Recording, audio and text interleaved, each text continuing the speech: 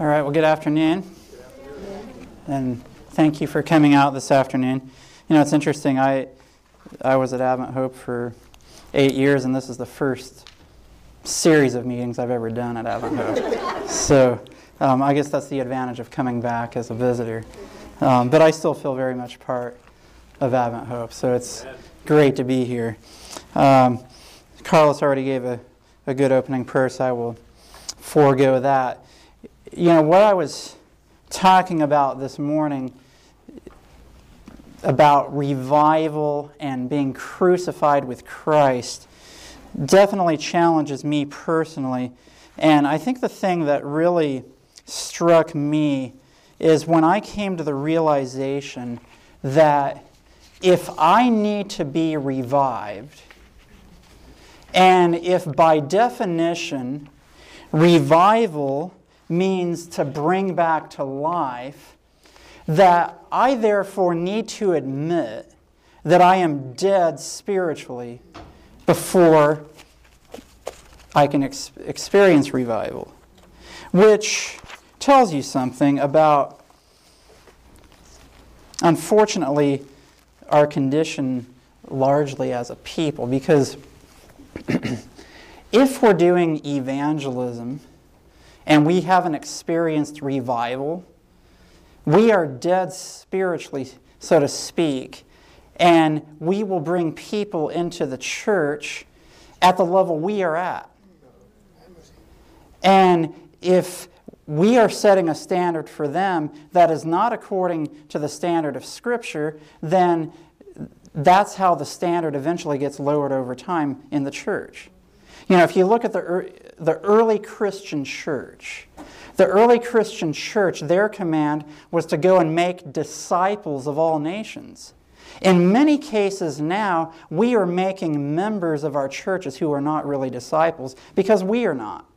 Because we are dead spiritually. And we feel an obligation to at least go out and do some evangelism, but we need revival, so what we have to offer is our own spiritually dead experience, and so people come in and they only go as far as what we share with them.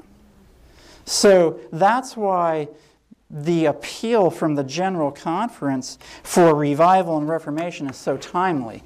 That's why their statement that if the trend continues, we have no reasonable hope of Jesus coming in our lifetime is such a poignant statement. Because our current evangelistic trends, I mean, let's be real here. I mean, you go to certain evangelistic meetings and basically we try to water down the message as much as we can to make it as palatable as possible so that people will want to join the Seventh-day Adventist Club. And you're not advancing God's kingdom by taking that mentality. I mean, I went to a series of meetings where the spirit of prophecy was never talked about. People came into the message or were baptized who didn't even know who Ellen White was. Now, in reality, what you're doing then is you are deceiving people, and then they find out later, what, you have a prophet? What's this all about? So when we have true revival, we will be unashamed of our message, and it will be a message that has power because the life of Christ is shining forth through us, and people will want what we have, and they will have no problem accepting Ellen White because what she says corresponds with what the Bible says, and it corresponds with how we live our lives. The reason why we have trouble with Ellen White so many times is because we do not follow her counsel. And so then we go out and do evangelism, and then people are like, oh, you mean I would have to do this or that? So revival and reformation, with revival comes reformation, and that is the greatest need of the Seventh-day Adventist Church. So, the two parts this afternoon, the first part is the title is 1888 and its continued rejection. This is the history of 1888. And what I hope that you will see in this presentation is not just the detail of the history that I'm going to talk about. You will see yourself and ask yourself, where do I fit in the spirit of this history? So I'm going to start off with a very famous quote from Ellen White. It's found in Testimonies to Ministers, page 91. If you're going to talk about 1888, you have to read this quote. This is a letter that was written to the General Conference President, O.A. Olson, in 1895. And probably many of you have heard this quote. The Lord, in His great mercy, sent a most precious message to His people through elders Wagner and Jones. This message was to bring more prominently before the world the uplifted Savior, the sacrifice for the sins of the world. It presented justification through faith in the surety. It invited the people to receive the righteousness of Christ, which is made manifest in obedience to all the commandments of God. Did you notice that statement? The righteousness of Christ is made manifest in obedience to all the commandments of God. Many had lost sight of Jesus. That's why we need to see Christ on the cross every day. Otherwise, we will never be crucified with Him. They needed to have their eyes directed to His divine person, His merits, and His changeless love for the human family. All power is given into His hands, that He may dispense rich gifts unto men, imparting the priceless gift of His own righteousness to the helpless human agent. This is the message that God commanded to be given to the world. It is the third angel's message, which is to be proclaimed with a loud voice and attended with the outpouring of His Spirit in a large measure. Now, if you've studied prophecy, what happens when the latter rain and loud cry are given? Yeah, persecution, and right after that, Jesus comes. Okay? So, if this message was to be proclaimed with a loud voice and attended with the outpouring of His Spirit in a large measure, the obvious question is, in 2011, has that happened? Do we see the outpouring of the latter rain under the loud cry with a proclamation that Babylon the Great is fallen, is fallen? No, we're still giving the message, but it's not being demonstrated as seen in Revelation 18, which leads to the obvious conclusion that something went wrong with 1888 in the history. So now we're going to get into the history.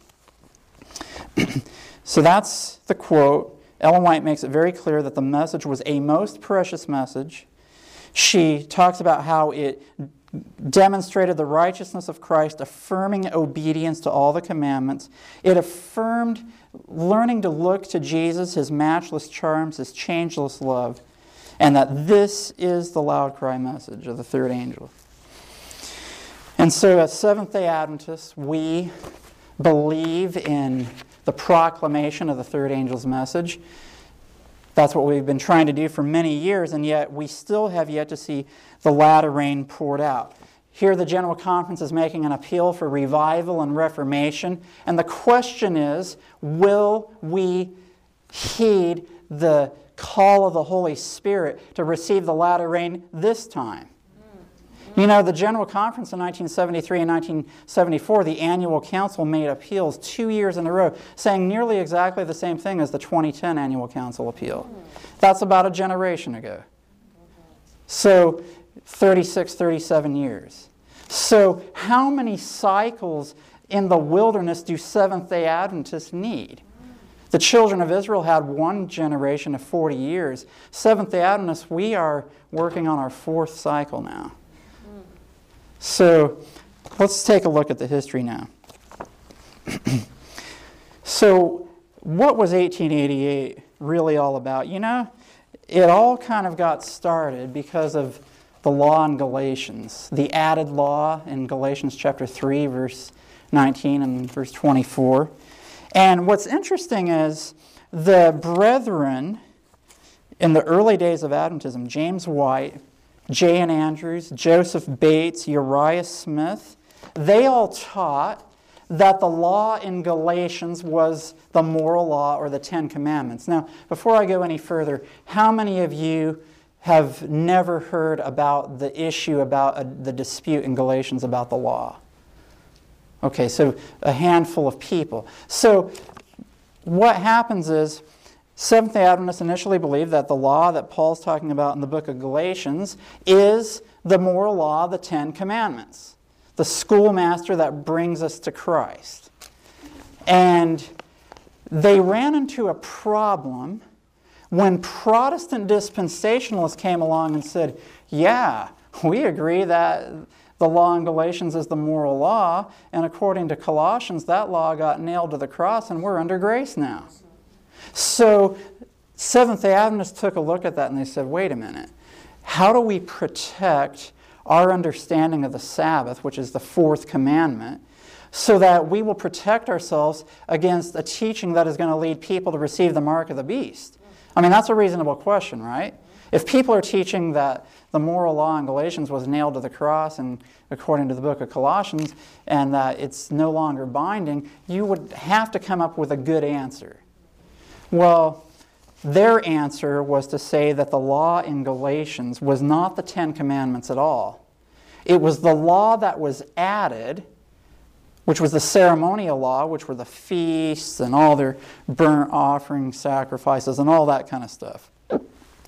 And when Jesus died on the cross, that was done away with, and the Ten Commandments is still binding. Now notice, most of what they said is true. It is true that the ceremonial law was done away with at the cross, and that the Ten Commandments are still binding afterwards, but by twisting what Paul was getting at in the book of Galatians, they set themselves up for problems many years later. Now, it's interesting. In 1856, the father of E.J. Wagner, now, again, I realize there may be some varying levels of understanding about this history. The two key preachers of the 1888 messages I read from the quote were E.J. Wagner and A.T. Jones. E.J. Wagner's father, J.H. Wagner, in 1856, writes an article where he says that the law in Galatians is actually the moral law. And Uriah Smith and James White got very upset.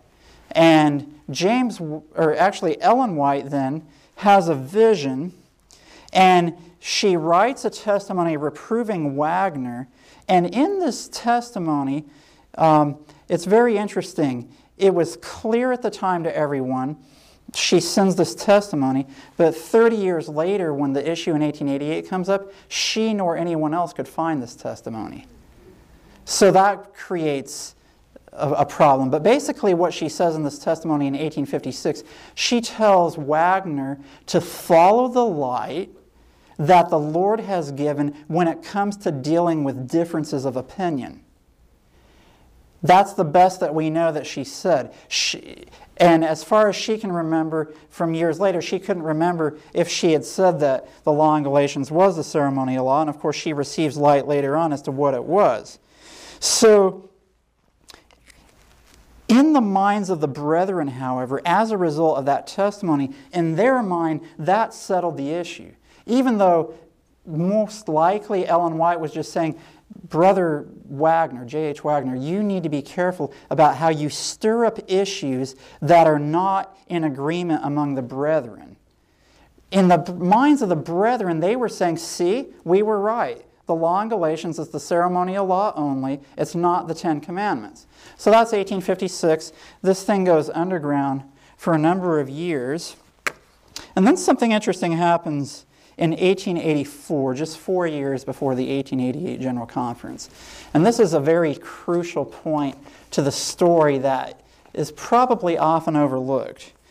The president of the General Conference at that time was George Butler, or also known as G.I. Butler. And he took it upon himself to write a series of articles in the Review and Herald from January 8 through June 3, 1884. And in these articles, he proposed that there were degrees of inspiration in Scripture. Now, how many of you had ever heard that? Okay, some of you have. So, Butler is saying, look, when you read the Bible, there's different degrees of inspiration. Some parts of Scripture are more inspired than others. And when we study the Bible carefully, we can figure out what's the most inspired parts and what's the less inspired parts. Now, this was the president of the General Conference. So, we look back to the good old days when Seventh-day Adventists were such good Adventists. 1884, our General Conference president is saying, oh yeah, there's degrees of inspiration in the Bible. So that happens in 1884. Now this is very important because that series of articles really set the stage for what happened in 1888. Because even though Ellen White comes out and says, and she has several passages that counter that. I'm not going to read the quotes, but she had several passages that basically condemned everything that Butler said about degrees of inspiration. She said, all Scripture, as the Bible says, all Scripture is given by inspiration of God. So Butler says there's degrees of inspiration. Ellen White says, no, all Scripture is given by inspiration of God. So that's 1884. Now, for some reason, I guess you could say like father, like son in a way, E.J. Wagner decided to write about the law in Galatians as well. This time in 1884. Same time that Butler's writing about degrees of inspiration to the Bible. Here we have E.J. Wagner. He writes a series of articles in Signs of the Times. Now, I think most of you, you've all heard of the Adventist Review and Signs of the Times. Those magazines still exist today. Now, what happened was in the 1880s, Wagner and Jones they were the ones who wrote the articles in Signs of the Times. Uriah Smith and Butler and others wrote in the Review and Herald. Ellen White wrote articles in both. Now, what happened was there seemed to be somewhat of a spirit of competition that developed between the editors of the Review office and the editors of the Signs office. Good Seventh-day Adventists coming into competition. That shouldn't happen in our work, should it? Unfortunately, it still does. So Wagner, he decides to write about the book of Galatians, and he takes a different view from the traditional view, and his articles made Uriah Smith and G.I. Butler very unhappy. Uriah Smith was the chief editor of the Review. G.I. Butler is the General Conference president. So in 1886, G.I. Butler visits Healdsburg College in Northern California, kind of near where PUC is now, and he is told that strenuous efforts, quote-unquote, strenuous efforts, were being made by Jones and Wagner to indoctrinate the students that the law in Galatians was the moral law. So it's like people tell the president, hey, there's a conspiracy here. These guys are going behind your back and they're undermining the foundation of our faith. Now, what happened by this point is that in the minds of the brethren, this was a settled issue for 30 years. The law in Galatians was the ceremonial law. Case closed. That protects us from the teaching of the mark of the beast by the Protestant dispensationalists, and we're all good. Now, E.J. Wagner is saying, no, when you study the gospel, the law is the schoolmaster, the moral law is the schoolmaster that leads us to Christ, and now the leading brethren, Butler and Uriah Smith, they're like, this is heresy. And they felt very strongly about this. So this was no small issue. It's not like, to use the comparison, people have different views about the daily in the book of Daniel, and Ellen White says it's not a subject of vital importance. I've seen people get into heated arguments over even that issue. And yet these brethren believed that this was undermining the faith of Adventists. So at this time, 1886, when Butler hears about this, Ellen White happened to be on her 2 to 3 year trip through Europe, where she spent some time in Europe and helped to raise up the churches throughout Europe. And so it wasn't like 2011 where you hear something and then you send an email to Ellen White and half an hour later you get a response. No. You have to write out a letter by hand, put it in the mail, and wait for the boat to carry it across the Atlantic Ocean to Europe. And then you have to wait for her to write out her response and for the boat to carry it back across the Atlantic Ocean so that you can hear what she has to say. I mean, what a difference, what a different era. So Butler wrote his first letter to Ellen White on June 20, 1886. And what he said in the letter was like, hey, don't you remember you received light that the law in Galatians is the ceremonial law, not the Ten Commandments. So he's just writing the prophet and saying, hey, just help us out here. These young guys here in California are causing some trouble. We need your help. Set the matter to rest and let's move on. So Ellen White immediately responds to Butler's letter. But again, this is interesting. She writes a letter that somehow never gets received, and nobody has ever found it. All she knows is what she wrote, but she sent the letter, somehow didn't make a copy of it as she often did. So she knows that she wrote the letter, and she said, yeah, I sent you the letter, you never got it, what happened? So basically what she said later was, all she said was she wrote, and it was actually addressed to Jones and Wagner, and she was protesting against them doing contrary to the light which God has given us in regard to all differences of opinion, which is actually very similar to what she said to J.H. Wagner in 1856. However, the letter was never received. This is 1886. So Jones and Wagner keep doing their thing about the law in Galatians being the moral law. And so in the summer of 1886, Wagner published a 9-part series in Signs of the Times on Galatians 3. And regarding Galatians 3:24, which, let me read to you what Galatians 3:24 says. When it comes to Galatians 3:24, which says, wherefore the law was our schoolmaster to bring us unto Christ that we might be justified by faith. Wagner says of this that by no possibility can this refer to the ceremonial law. Now, in all honesty, was it in the best wisdom of Wagner to stir up this issue? Perhaps not. Perhaps not the way that he was doing it. I mean, the brethren felt that Ellen White had settled the issue, but at the same time, I think Wagner was very sincere. And the other thing you have to realize, if you read the series of articles, Wagner's primary point about Galatians was not whether the law was the ceremonial law or the moral law. He felt it was just so logical that it was the moral law, but his main point was what justification by faith was. And it just so happened that he believed the moral law was, or that the law was the moral law, the Ten Commandments, not the ceremonial law. So he was just trying to get his view of the gospel out there. However, the brethren didn't see it that way, and of course, if you're Butler and you'd already written Ellen White and you don't know that she had sent a letter that never got sent, you're kind of wondering what's going on. So August 23 and November 16 of 1886, he writes her again, so that by now he's written 3 letters. And in his letter in November 16, he tells Ellen White that he planned to call our good signs brethren to an account. That's Jones and Wagner.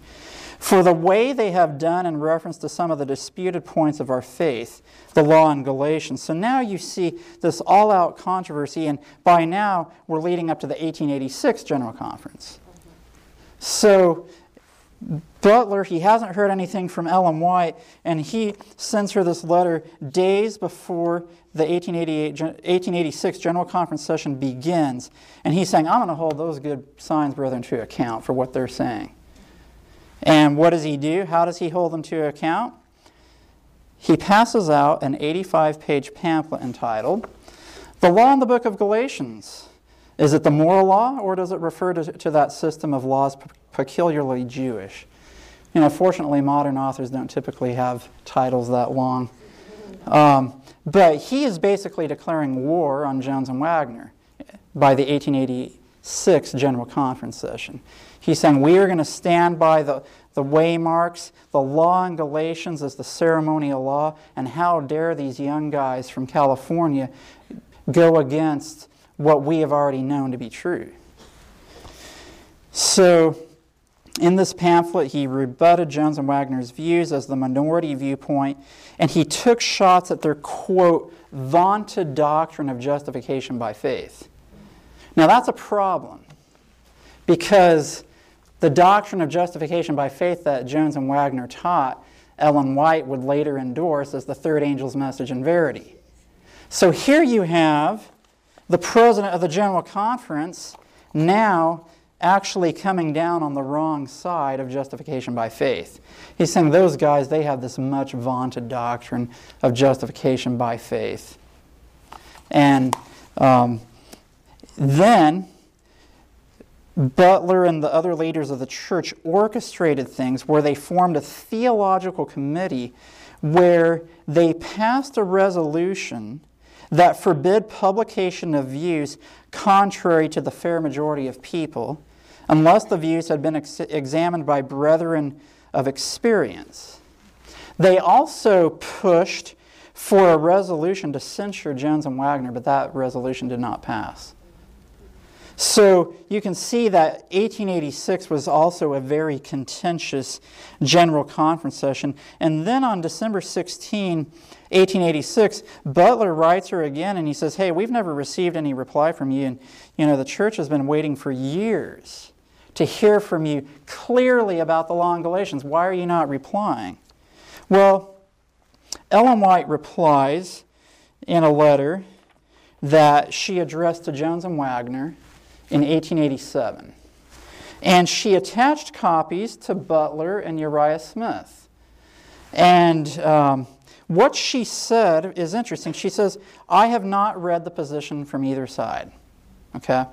I haven't read Butler's 85-page pamphlet. I haven't read Wagner's articles and Signs of the Times.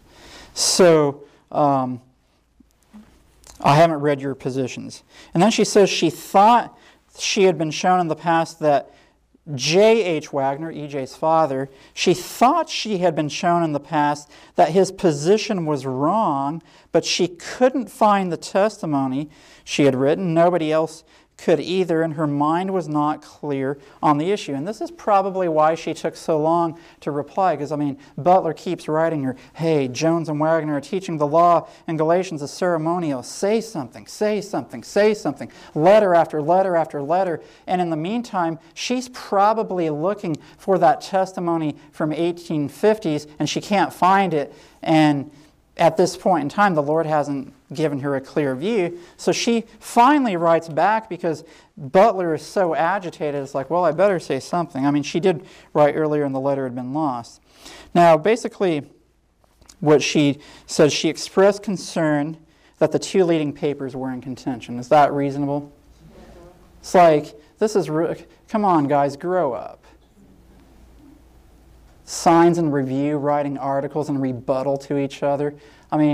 That's not a good Christian spirit. So she's not happy about that. And she's rebuking Jones and Wagner, and she's rebuking Butler and Smith that they are in contention. But of course, Butler and Smith think that they are right, so in their minds, hey, we're just standing for truth. Take it or leave it. Then she said, Jones and Wagner were too self-confident and less cautious than they should be, and she feared that Wagner had cultivated a love for discussions and contention like his father. And she said, especially at this time, should everything like differences be repressed and unity should be sought. Now let me read to you the other part of that letter that is also quite important, that seems to often not be mentioned. This is what she says. We have a worldwide message. So in other words, why are you fighting over this? The commandments of God and the testimonies of Jesus Christ are the burden of our work. To have unity and love for one another is the great work now to be carried on. From the Holy of Holies, there goes on the grand work of instruction. Christ officiates in the sanctuary. We do not follow him into the sanctuary as we should. And then she says, there must be a purifying of the soul here upon the earth in harmony with Christ's cleansing of the sanctuary in heaven. There we shall see more clearly as we are seen. We shall know as we are known. So you know what she's saying here? Look, What our focus should be on is what Christ is doing for us in the sanctuary in heaven. And if we were to do that, our lives would be cleansed from sin, because in order for the sanctuary to be cleansed in heaven, we as God's people must have our lives cleansed of sin here on this earth. And you guys are just fighting over the law in Galatians, and neither of you are being sanctified by that. So her purpose in writing Jones and Wagner and attaching a copy to Butler and Smith was to try to get everyone to realize that they were not entering into the sanctuary as they should. Now, Jones and Wagner were taken by surprise. They hadn't heard anything from Ellen White, but they reacted in a very conciliatory manner. Now, let me ask you this. How many of you have heard that it was the personalities of Jones and Wagner that caused the brethren to reject the message? Many people have heard that. And what I'm going to show is that that is not a completely fair assessment. There may have been a little bit, but in reality, that was not the major issue. Jones and Wagner promised to make changes. After they received this letter, they basically said, look, we're sorry. We shouldn't have been stirring up this disagreement. That wasn't our intent, and we promise to learn from this experience. And so they took the rebuke, as they should have. This is 1887, early 1887. Now, Butler receives this letter, and you can imagine his response. Praise the Lord! Jones and Wagner have been put in their place, and my position has been vindicated. Yeah. And so Butler and Smith go away from that letter feeling very good about themselves. Now, what happens after that is, after Ellen White writes the letter, then the Lord gives her a vision. And this provokes another letter, this time to Butler. And this is what Ellen White says. She says, that conference, 1886, was presented to me in the night season. My guide said, follow me, I have some things to show you. He led me where I was a spectator of the scenes that transpired at that meeting. I was shown the attitude of some of the ministers, yourself, Elder Butler, in particular, at that meeting. And I can say with you, my brother, it was a terrible conference. So, Butler, being overjoyed, quickly turns. My guide then had many things to say which left an indelible impression upon my mind. His words were solemn and earnest. He opened before me the condition of the church at Battle Creek. A time of trial was before us, and great evils would be the result of the Pharisaism which has in a large degree taken possession of those who occupy important positions in the work of God. He then stretched out his arms towards Dr. Wagner and to you, Elder Butler, and said in substance as follows, neither have all the light upon the law, neither position is perfect. Ouch. Butler just thought that Ellen White had settled the issue, and now she's saying, no, neither of you have all the light. Now, remember, this is George Butler, G.I. Butler, who wrote a series of articles in the Review that said there are degrees of inspiration in Scripture. So guess what? If you think there's degrees of inspiration in Scripture, what are you going to do with Ellen White? Butler now thinks to himself, Ellen White is contradicting herself. She said J.H. Wagner in 1856 was wrong to do what he was doing. And now she's saying that we don't have all the light. And so now he's saying, you know what? I'm not sure I can trust everything she says anymore. There's degrees of inspiration to her writings as well. Now this is the president of the General Conference. This is 1887. And then something else unfortunate happened. Leading up to the 1888 General Conference, at this particular time, Jones and Wagner were up in Oakland, California, and Willie White and Ellen White happened to be in the Oakland area before the Minneapolis Conference of 1888. Well, one of Butler's allies in Oakland, I don't know who it was, maybe someone here does, but anyway, someone in Oakland sends Butler a letter and says, Ellen White, her son Willie, Jones, and Wagner have come together. They are conspiring to come to Minneapolis to drive home the point that the law in Galatians is the Ten Commandments or the moral law, not the ceremonial. And you need to be on guard. We need to stand by our positions because Ellen White has changed. She's teaming up with these new guys that are undermining our faith, and it's up to us, the leaders of the church, to hold the guard. So that's the precursors to the 1888 General Conference. And guess who was the morning devotional speaker? E.J. Wagner. So you had the makings of an explosion leading up to Minneapolis.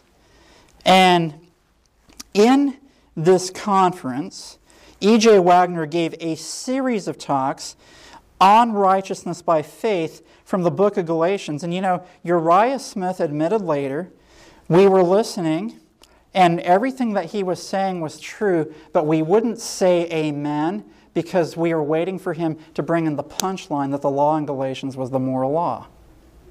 And so here you have this powerful message that the Lord had given to Wagner to bring to his church, to prepare his people to receive the outpouring of the latter rain. And instead, you had proud, power-seeking, envious, conniving leaders of our church who wouldn't receive a clear message from the Lord because of the issue of the law in Galatians and because of their hearts.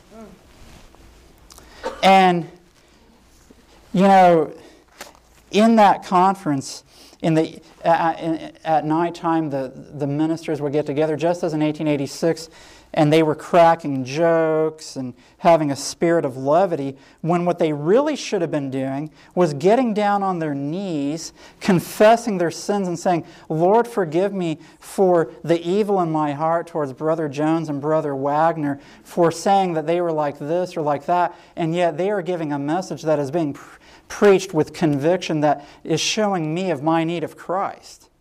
And here you have Christ being lifted up, and the brethren go back to the rooms and they're joking about Wagner. In fact, they're like, basically, Dr. Wagner was a short man. And so they would sit around and joke about how he was such a short guy and, you know, he's this, he's that. They would actually say it to him in person, and it actually really hurt his feelings.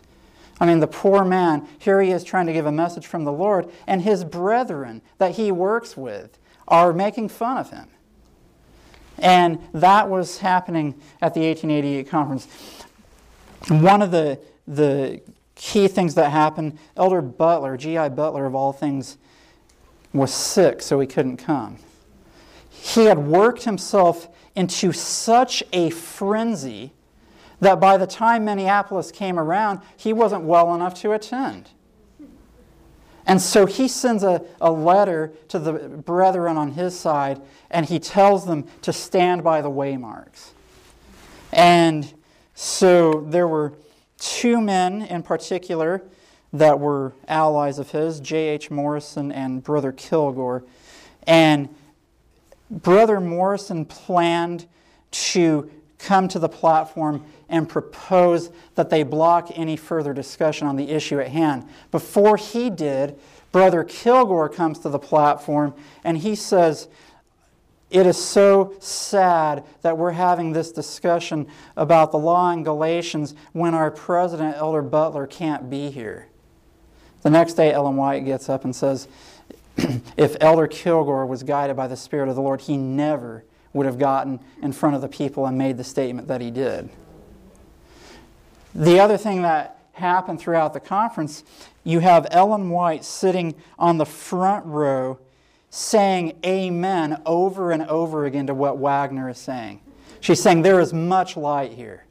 And of course, the brethren are saying, yep, she conspired with them. They're here to pound home the law in Galatians being the moral law. And yet here Ellen White is sitting on the front row saying, amen, there is much light here. And so the conference closed. Some good things came out of it, but the work that God had designed to take place did not happen.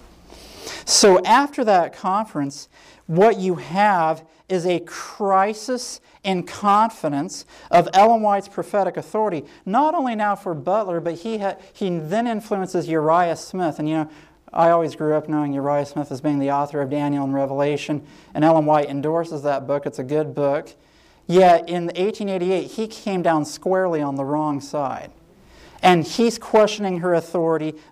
Butler was questioning her authority. And there was another figure that is not often talked about. His name was Dan Jones. He served at times as Secretary of the General Conference. He was on the General Conference Executive Committee. And those men, in their minds, they could not harmonize Ellen White saying that neither side had all the light. And so therefore, they questioned her authority. Ellen White says, you know what, if the brethren aren't going to receive this, let's take the message to the people. So Jones, Wagner, and Ellen White hit the camp meeting circuit beginning in 1889. They went to South Lancaster, Massachusetts. You read the reports. People had experience of repentance, revival, and reformation. You had a camp meeting in Ottawa, Kansas in May of 1889. You had one in Pennsylvania in June of 1889. And unfortunately, in response to these camp meetings, Butler and Uriah Smith write rebuttals in the Review and Herald of what Jones and Wagner are teaching in the camp meetings. So here you have Ellen White, Jones, and Wagner going out teaching the message of righteousness by faith, and then you have Butler and Smith contending with what they're saying in the Review and Herald. And if you look at the history from 1888 to 1900, you have a continued rejection of the message and of Jones and Wagner. Dan Jones, who I just mentioned, he and Uriah Smith worked together to block E.J. Wagner from teaching the covenants at Battle Creek College. Now, this was part of the message of righteousness by faith. Uriah Smith and the brethren taught there was one covenant in two phases. And you have the first phase and the second phase. Wagner and Jones says, wait a minute, no. There's actually two different covenants. There's the Old Covenant and the New Covenant. The Old Covenant was where the children of Israel said, all that the Lord has said, we will do. We can do it, God. You just told us to keep the Ten Commandments. We will do it. And wait, Jones and Wagner come along and say, no. Don't you realize that the Bible teaches that righteousness is apart from the works of the law? You can't keep the Ten Commandments in your own strength. Righteousness is by faith. And we're going to get into the nuts and bolts in our next presentation. And so they're saying the New Covenant actually came before the Old Covenant when God made covenant with Abraham. And then at Mount Sinai, the Israelites took it upon themselves to say they could keep the law of God. That's the Old Covenant. And so God comes along in the New Covenant and says, no, I'm going to write my law into your hearts and minds because you can't do it in your own strength. And when I do that, you will be empowered to live my righteous life. And that was a concerning teaching to Butler, Smith, and Dan Jones. And so they blocked Wagner and A.T. Jones from teaching this at Battle Creek College. However, Ellen White endorsed E.J. Wagner's view of the covenant. That led to a problem with Dan Jones, who was in charge of he was the Secretary of the General Conference. He twisted what she said, where what she said was, well, what Wagner is teaching about the covenants is correct, and the Spirit has been wrong in the opposition that has been manifested. What Dan Jones said was like, oh, okay, I get it. I'm sorry. I have had the wrong spirit towards A.T. Jones and E.J. Wagner. Lord, forgive me. But you know what? I'm still right about the covenants and the law in Galatians. And he still held to those views. And sure enough, not very long later, he manifests the same opposition where he's blocking them from speaking at various meetings. So the spirit of opposition continues, even though he initially said, oh, I'm so sorry for having the wrong spirit. So the spirit of opposition continues. And then something interesting happened. And this is actually jumping back a little bit in time now. Guess what happened in 1891? Ellen White went to Australia. Now, when I grew up, I was just like, well, Ellen White went to Australia, and that's where she wrote the book Desire of Ages, and, you know, she did a great work there, and she did. But did you know that it wasn't God's will for her to go there? She was supposed to stay in Battle Creek to help the message that God had sent to go forward. When the brethren gave her the call, the Lord didn't give her any light one way or the other. He was in essence allowing the brethren to eat the fruit of their own doing. They were rejecting Ellen White. They were rejecting the messages that God sent through Jones and Wagner.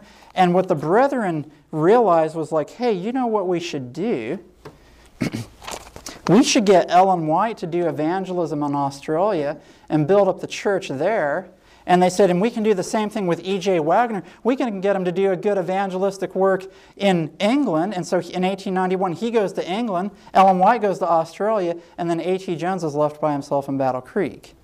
And so the three people who were united in proclaiming this message of righteousness that was to usher in the latter rain and the loud cry were separated by the brethren who were opposed to the work that they were doing. And, history has spelled out the result of that. And, we thank the Lord for the good work that Ellen White did in Australia.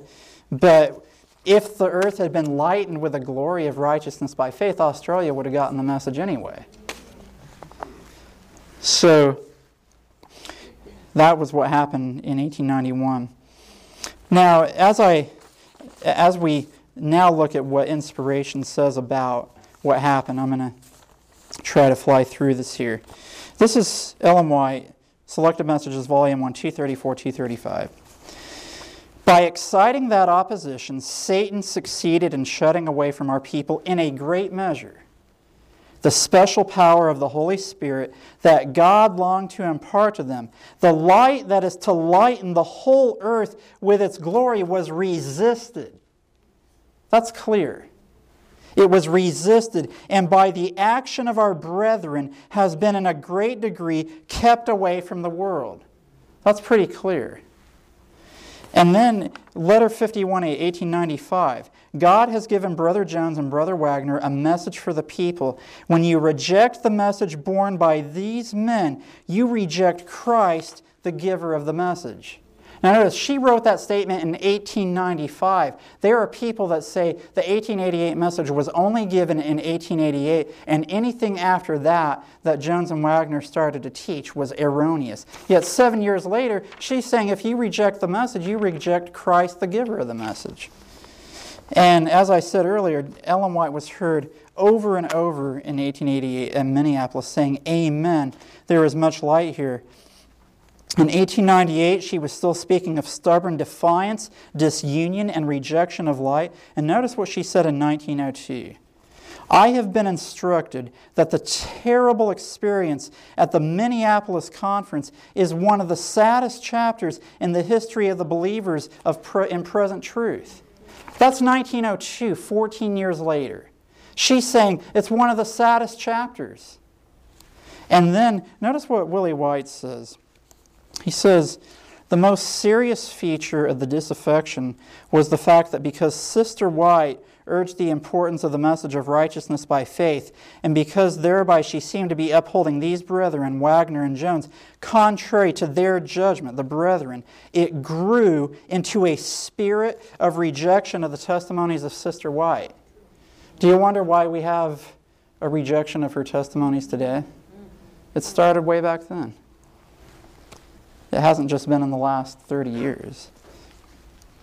And this is where we come to a vision that Ellen White had, January 5, 1903. Many of you have probably read it. It's a vision of what she saw could have happened at the 1901 General Conference, which was the final opportunity at that point, in that era, for the church to accept this message.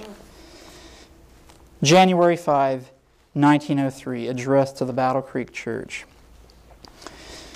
"One day at noon I was writing of the work that might have been done at the last General Conference," that's the 1901 session, "if the men in positions of trust had followed the will and way of God.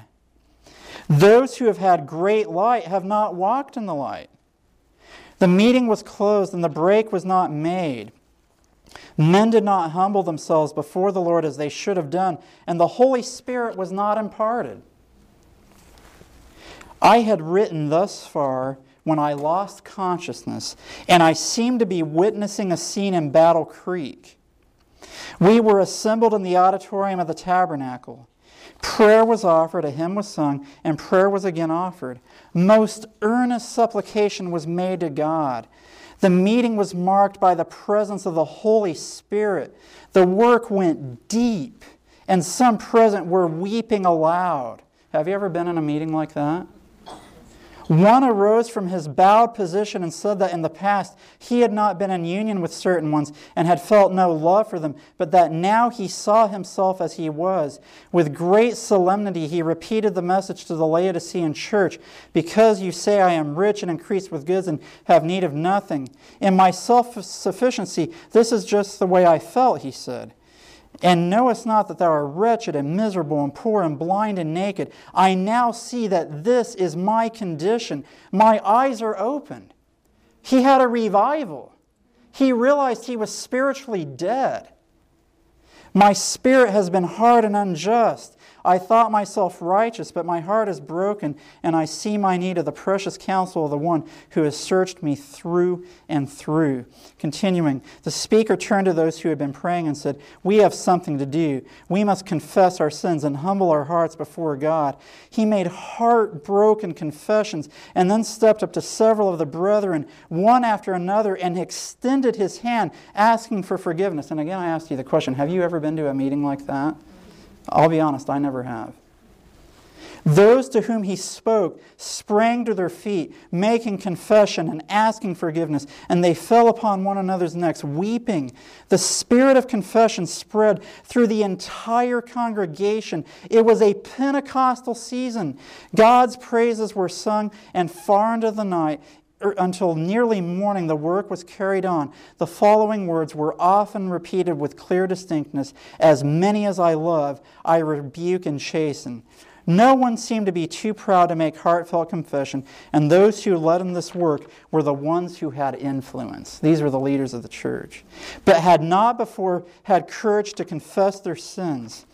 There was rejoicing such as never before had been heard in the Battle Creek Tabernacle. I mean, that sounds awesome. Then, and you know what, I wish that this next part hadn't had to have been written. I wish that this really was history. Then I aroused from my unconsciousness, and for a while could not think where I was. My pen was still in my hand. The words were spoken to me. This might have been. All this the Lord was waiting to do for His people. All heaven was waiting to be gracious. That's what could have been from the 1888 message. It could have led to people who were at disagreement with each other, who were at odds with each other, who felt that the other side was wrong and I've got it figured out and they don't. I'm so good, they are not. They could have come together and said, will you forgive me? I've been a complete jerk to you. I've treated you like you're just nothing, and I should have been like Jesus, and I don't have that. And I want you to forgive me, and I want to be your brother now. That's what the Lord was trying to do. And she says, I thought of where we might have been had thorough work been done at the last General Conference. An agony of disappointment came over me as I realized that what I had witnessed was not a reality. And she later said that after that General Conference session, the church locked and bolted the door from the moving of the Holy Spirit. And that was all as a result of not seeing this message of righteousness by faith, which we're going to talk about in our next session, where Christ was lifted up before the people, but they held on to their cherished predispositions of opinions, and they would not humble themselves to confess their wrongs to their brethren. And so the Holy Spirit tried to move. The Holy Spirit was ready to come down on Seventh-day Adventists in 1901 at the Battle Creek General Conference, and the leaders of the church resisted the moving of the Holy Spirit. 1901. And Ellen White saw in vision what might have been. In recent years, there has been a major attempt to prove that while some of the leading brethren rejected the message in 1888, most accepted it, and even the opposers later repented and came into line. As a result, we have been told our church eventually accepted the 1888 message of righteousness by faith, and we have been teaching it ever since. Now, wait a minute. What did Ellen White say that this message would do? It would cause for the outpouring of the latter rain that would lead to the loud cry that would usher in the second coming. And I'm telling you, that has not happened. And that vision of the 1901 General Conference session shows the rejection from that generation of leaders, their final rejection of that message. And by 1926, A.G. Daniels, he was General Conference president for many years, he says, the message of 1888 has never been received, nor proclaimed, nor given free course as it should have been, in order to convey to the church the measureless blessings that were wrapped within it. 1926, nearly 40 years later, a generation later. In 1928 and in 1937, Taylor Bunch wrote two separate editions of a book called The Exodus and Advent Movements, and he was the first to make the comparison to what happened in 1888 to the experience of the children of Israel at Kadesh Barnea. Now, do you know what happened at Kadesh Barnea? The 12 spies come back.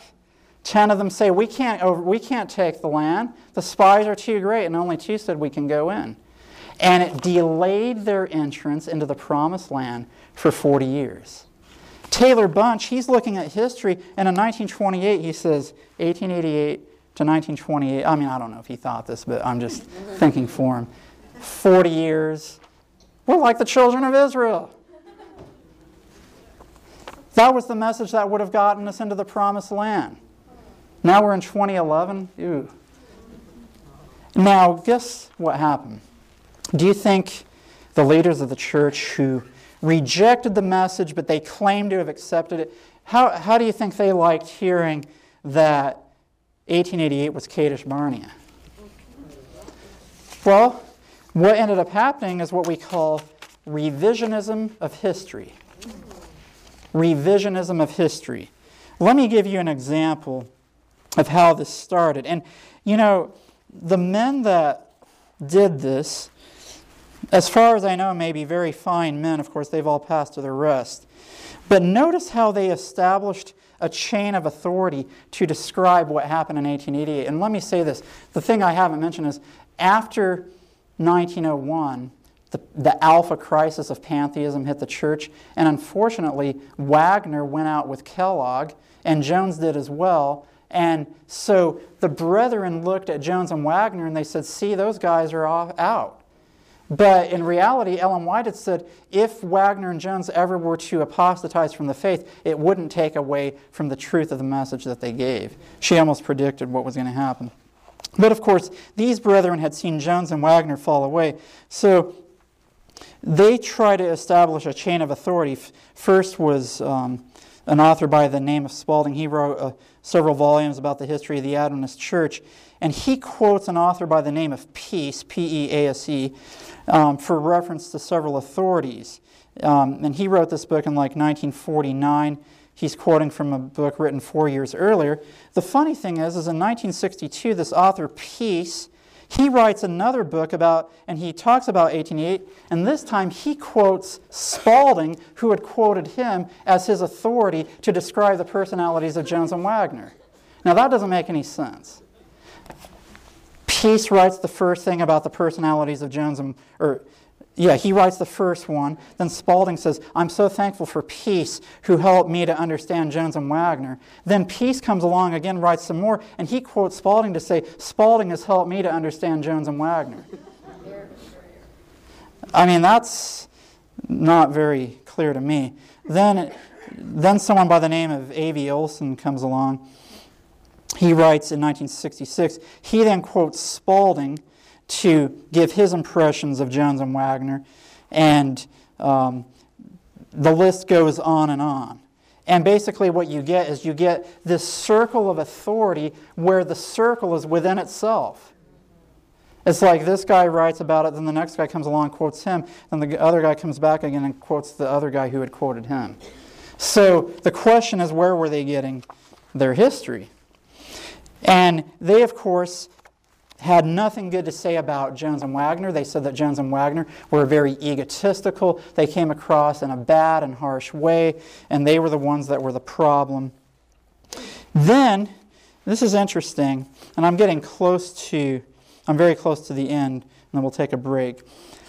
Then Leroy Froom comes along, and how many of you have heard of Leroy Froom? Leroy Froom was the mover and shaker of the book Questions on Doctrine. And he also wrote a 4-volume set called The Prophetic Faith of Our Fathers. He also wrote a series of books called The Conditionalist Faith of Our Fathers, which both of those volumes do a nice job of defending our prophetic faith and our prophetic positions and so forth. So in 1957, the book Questions on Doctrine was published. And it just so happens that around the same time, there were some missionaries in Africa by the name of Wieland and Short who did some reading, and they read what Ellen White said about 1888, and they said, man, this sounds amazing. We should be hearing about 1888. That's the loud cry message. And so they sent some letters to the General Conference that Froom happened to answer, or he was the one to respond to them. Now, at this very same time that Wieland and Short are coming into an interest of the 1888 message, the book Questions on Doctrine has just been published, and I'm not going to go through all that. I have a presentation on Audioverse called The History of Questions on Doctrine. But basically, the church changed our historical beliefs of of Babylon, the remnant, the nature of sin, and the nature of Christ and the atonement. Changed it completely. And even people today who tend more to those viewpoints acknowledge that Froom took things too far. Like he said Jesus he took human nature vicariously. He didn't really take human nature. I mean, he took human nature. The question is, which nature did he take? And Froom saying he took it vicariously. And he says that Jesus bore our sins vicariously. No, he didn't. Jesus bore our sins. So, there were a number of issues with the book Questions on Doctrine. So a person by the name of M.L. Andreas, and how many of you have heard of him, he, of course, became very upset about Questions on Doctrine. So he's writing these a series of letters called Letters to the Churches. And so Froom, who in reality created the mess of Questions on Doctrine, is trying to fend off Andreasen. And then at the same time, now these guys are coming along, Wieland and Short, who want to know about 1888. And so he's fending off Andreasen with one hand, and now he starts to try to fend off Wieland and Short with the other hand, and the question is why? Because what he did to Wieland and Short was he wrote them letters and said, oh, you know what? Thank you for your letters of inquiry about the 1888 message. I went into the Ellen White vault, I looked at her letters, and everything's fine. And they write back, great, show us the evidence, we'd love to see it. And he wouldn't do it. Now, the question is why? I don't know. What I can say is this. You remember A.G. Daniels, who in 1926 wrote the book Christ Our Righteousness, and it was in that book that he said the message had never been received. Daniels, for some reason, handpicked Leroy Froom as his protege. And he got Froom to promise him that he would bring the 1888 message out. Now, the question is, and Daniels ended up dying sometime around 1930, somewhere in that era. Don't quote me on the exact date, I'd have to look it up. But sometime in the 1930s, Daniels passed away. And Froom had been given the charge by A.G. Daniels to bring this 1888 message out to the forefront. Well, guess when Froom finally decided to talk about the 1888 message? He waited until 1971, 40 years later, in his book Movement of Destiny. Now, guess what he said about the 1888 message in the book Movement of Destiny? He said, the 1888 General Conference marked a turning point in the history of the Seventh-day Adventist Church. Up until that point, we had been trapped in legalism, and then we accepted the message of righteousness by faith, and we've been preaching it ever since. He quoted several witnesses who had been at that conference. Now get this. He interviewed these witnesses in the 1930s. He publishes this in 1971. If you read carefully, the quotes from the eyewitnesses who were there, there's never one complete sentence from any witness. It's partial sentences all the way through of his witnesses. And the picture that he paints is one of victory, that 1888 turned the history of the church, and we've been on a victorious course ever since. Movement of destiny, praise the Lord. And that's not the only thing he talked about in that book. And the question is, why did he wait 40 years? And unfortunately, he's not the only one that has continued the revisionism of history. We have, unfortunately, modern revisionists of history, especially of 1888. And I say this with all charity. I want to be careful how I say this, because these are human beings who are still alive, and one of them is actually a family friend of mine. There's George Knight and Woodrow Wooden. And Woodrow Wooden actually roomed with my uncle in college and seminary, and knew my wife when she was growing up as a little girl, and so we're all friends. He knew my mother in college. So as a person, I like him very much. So please don't take this the wrong way. I'm just evaluating objectively what they say. George Knight wrote a book from 1888 to Apostasy about A.T. Jones, and he stated that his objective from the very outset was to show that A.T. Jones was wrong from the very beginning. That's kind of a problem, because Ellen White was endorsing Jones in what he was saying. Wooden has written a biography recently called E.J. Wagner, From Physician of Good News to Agent of Division. George Knight also wrote User-Friendly Guide to 1888. What they teach is that the 1888 message was only given at the 1888 General Conference, and since there is no record of it, it's the last General Conference where they didn't take a written record of what was said. After 1888, they said, you know what, we better write down what these guys are saying.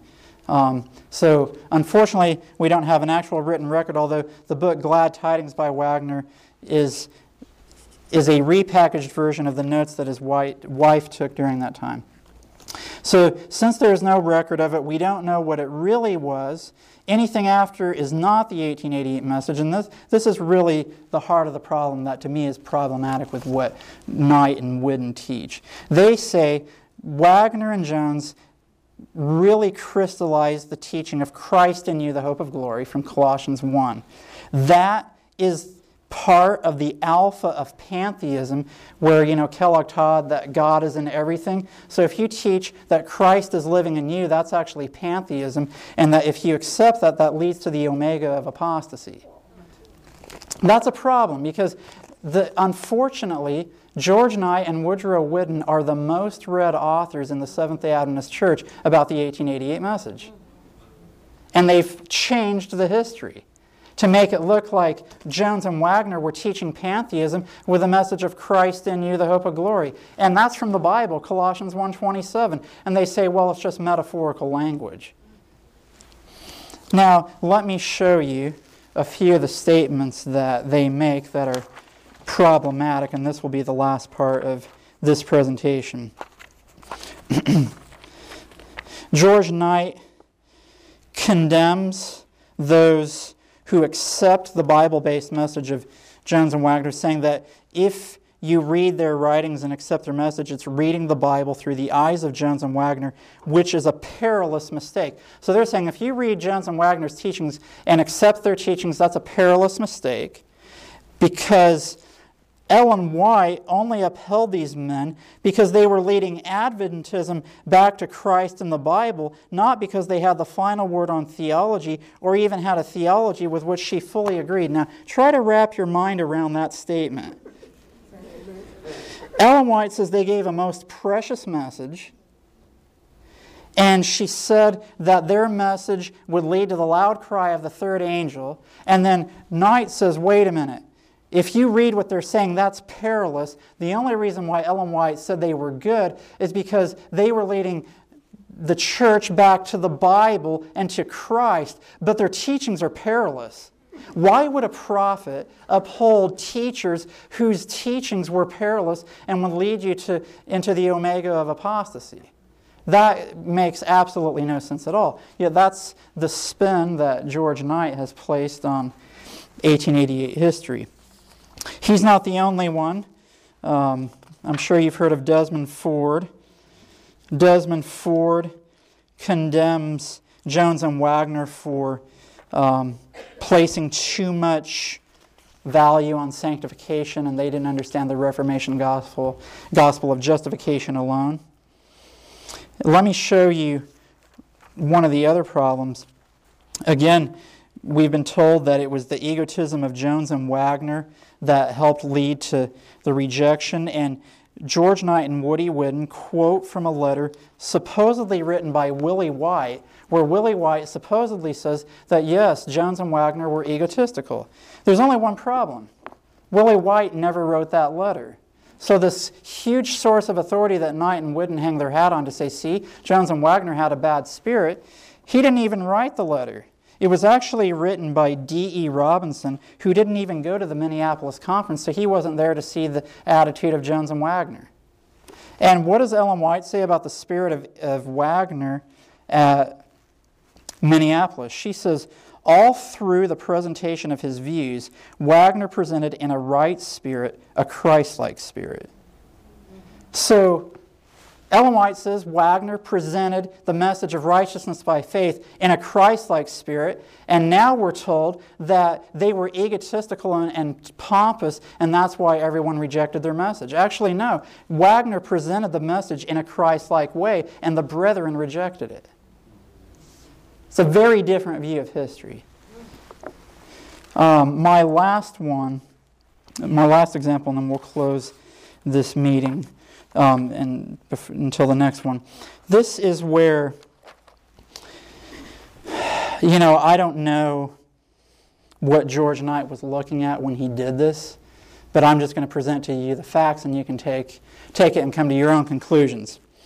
George Knight quotes a letter again by Willie White, and here he claims that Willie White says, let me make sure I get this right. Okay, here's what Willie White says. This is George Knight quoting Willie White's letter. William White substantiates his mother's position. He wrote to his wife from Minneapolis that, quote, much that Dr. Wagner teaches is in line with what his mother had seen in vision, that had led some to jump to the conclusions that, quote, she endorses all his views and that no part of his teaching disagrees with Mother and with her testimonies. Then he has an ellipsis point, and then he says, I could prove all this to be false. So Willie White is saying, I could prove that it's all false, that my mother agrees with Wagner. But what did Willie White really say? What Willie White really said was that he was writing to counter the charge that Wagner's views were in disagreement with the testimonies of Ellen White. And he was saying, I could prove all that to be false. That's a very different interpretation.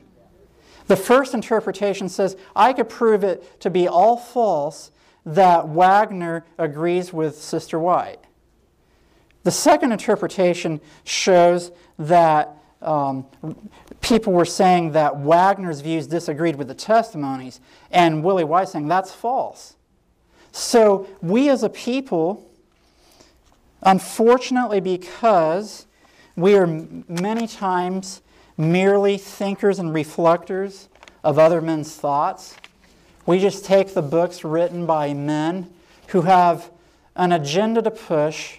And what I will say about this is George Knight and Woody Whidden very clearly believe that salvation is justification only, that is a legal declaration apart from any heart change, and sanctification is not part of salvation. Therefore, when they look at the writings of Jones and Wagner very clearly teach that righteousness by faith includes sanctification and complete victory over sin, they're going to say, no way, we can't accept that. And because Jones and Wagner later apostatized and accepted the teachings of pantheism, they've come up with this clever idea that the teaching of Christ in you, the hope of glory, leads to the omega of apostasy. And yet, Ellen White uses that verse frequently throughout her writings as a legitimate verse that we need to experience. So, this was a more historical study. The next message will be probably a little bit more preaching. But what can we learn from that? What can we learn from the history of 1888? Well, number one is this. We are still here. Jesus has not come, which must mean we have not accepted the message. And I haven't even really gotten into what it is yet. We've just looked at the history and the spin that people have put on that history. So Jesus has not come yet because we have not accepted it. Secondly, do we have the same spirit of the brethren who have the spirit of Pharisaism, so that when Christ sent a message through brothers Wagner and Jones, and Wagner presented it in a Christ-like spirit, are our hearts ready to receive that kind of a message from that kind of a messenger? Or are we going to be part of a group of people that will be spinning things and revising history so that we will say, well, you know, those group of people, you know, they need to just kind of lighten up a little bit. You know, they're too focused on Jesus coming again. We need to tone down the message and reach people more where they are and you know, whatever. And do we have a spirit of opposition towards each other that doesn't need to exist? If we can come to an agreement of what truth is and how to use truth to reach the world around us, we can come into a unity of faith so that there's not so many different ways of evangelism and outreach and of getting our message to the world. And the Lord looks down on His church right now and He says, let's see, I'd like to pour out my latter rain on my people, but you know what? They can't even agree with each other on how to get the message out there, so why would I give them my Holy Spirit? And if I did give them my Holy Spirit, what would they be bringing people into? Would it be the undiluted truth, or would it be part of our message with the hope that maybe someday we would share the harder truths with them later? It is truth that unites. Never forget this. Error divides. When you look at division in our church, it's because of error. Truth always unites believers in Jesus. Amen. And we as God's people, it's past time to accept truth. So I would challenge you to make 1888 your study. We're going to get into the nuts and bolts of the message in our next presentation. Let's take a 10-minute break. And we'll come back in 10 minutes. And in the next presentation, you're going to want to be here, because what I'm going to do is I'm going to show how the 1888 message is the message to the Laodicean church, that the Laodicean message is the message that prepares people to receive the latter rain and the loud cry that will fit us for translation. And the reason why we are still here is we haven't really studied and understood the Laodicean message, which in reality is what Jones and Wagner taught way back in 1888. And what we are going to see is that when the 1888 message, the Laodicean message, is given as God designs for it to be given, it will lead to a shaking in the church. So you will want to be here. If you want to know what's going to bring the shaking, you'll be here in the next session. So we'll see you in 10 minutes.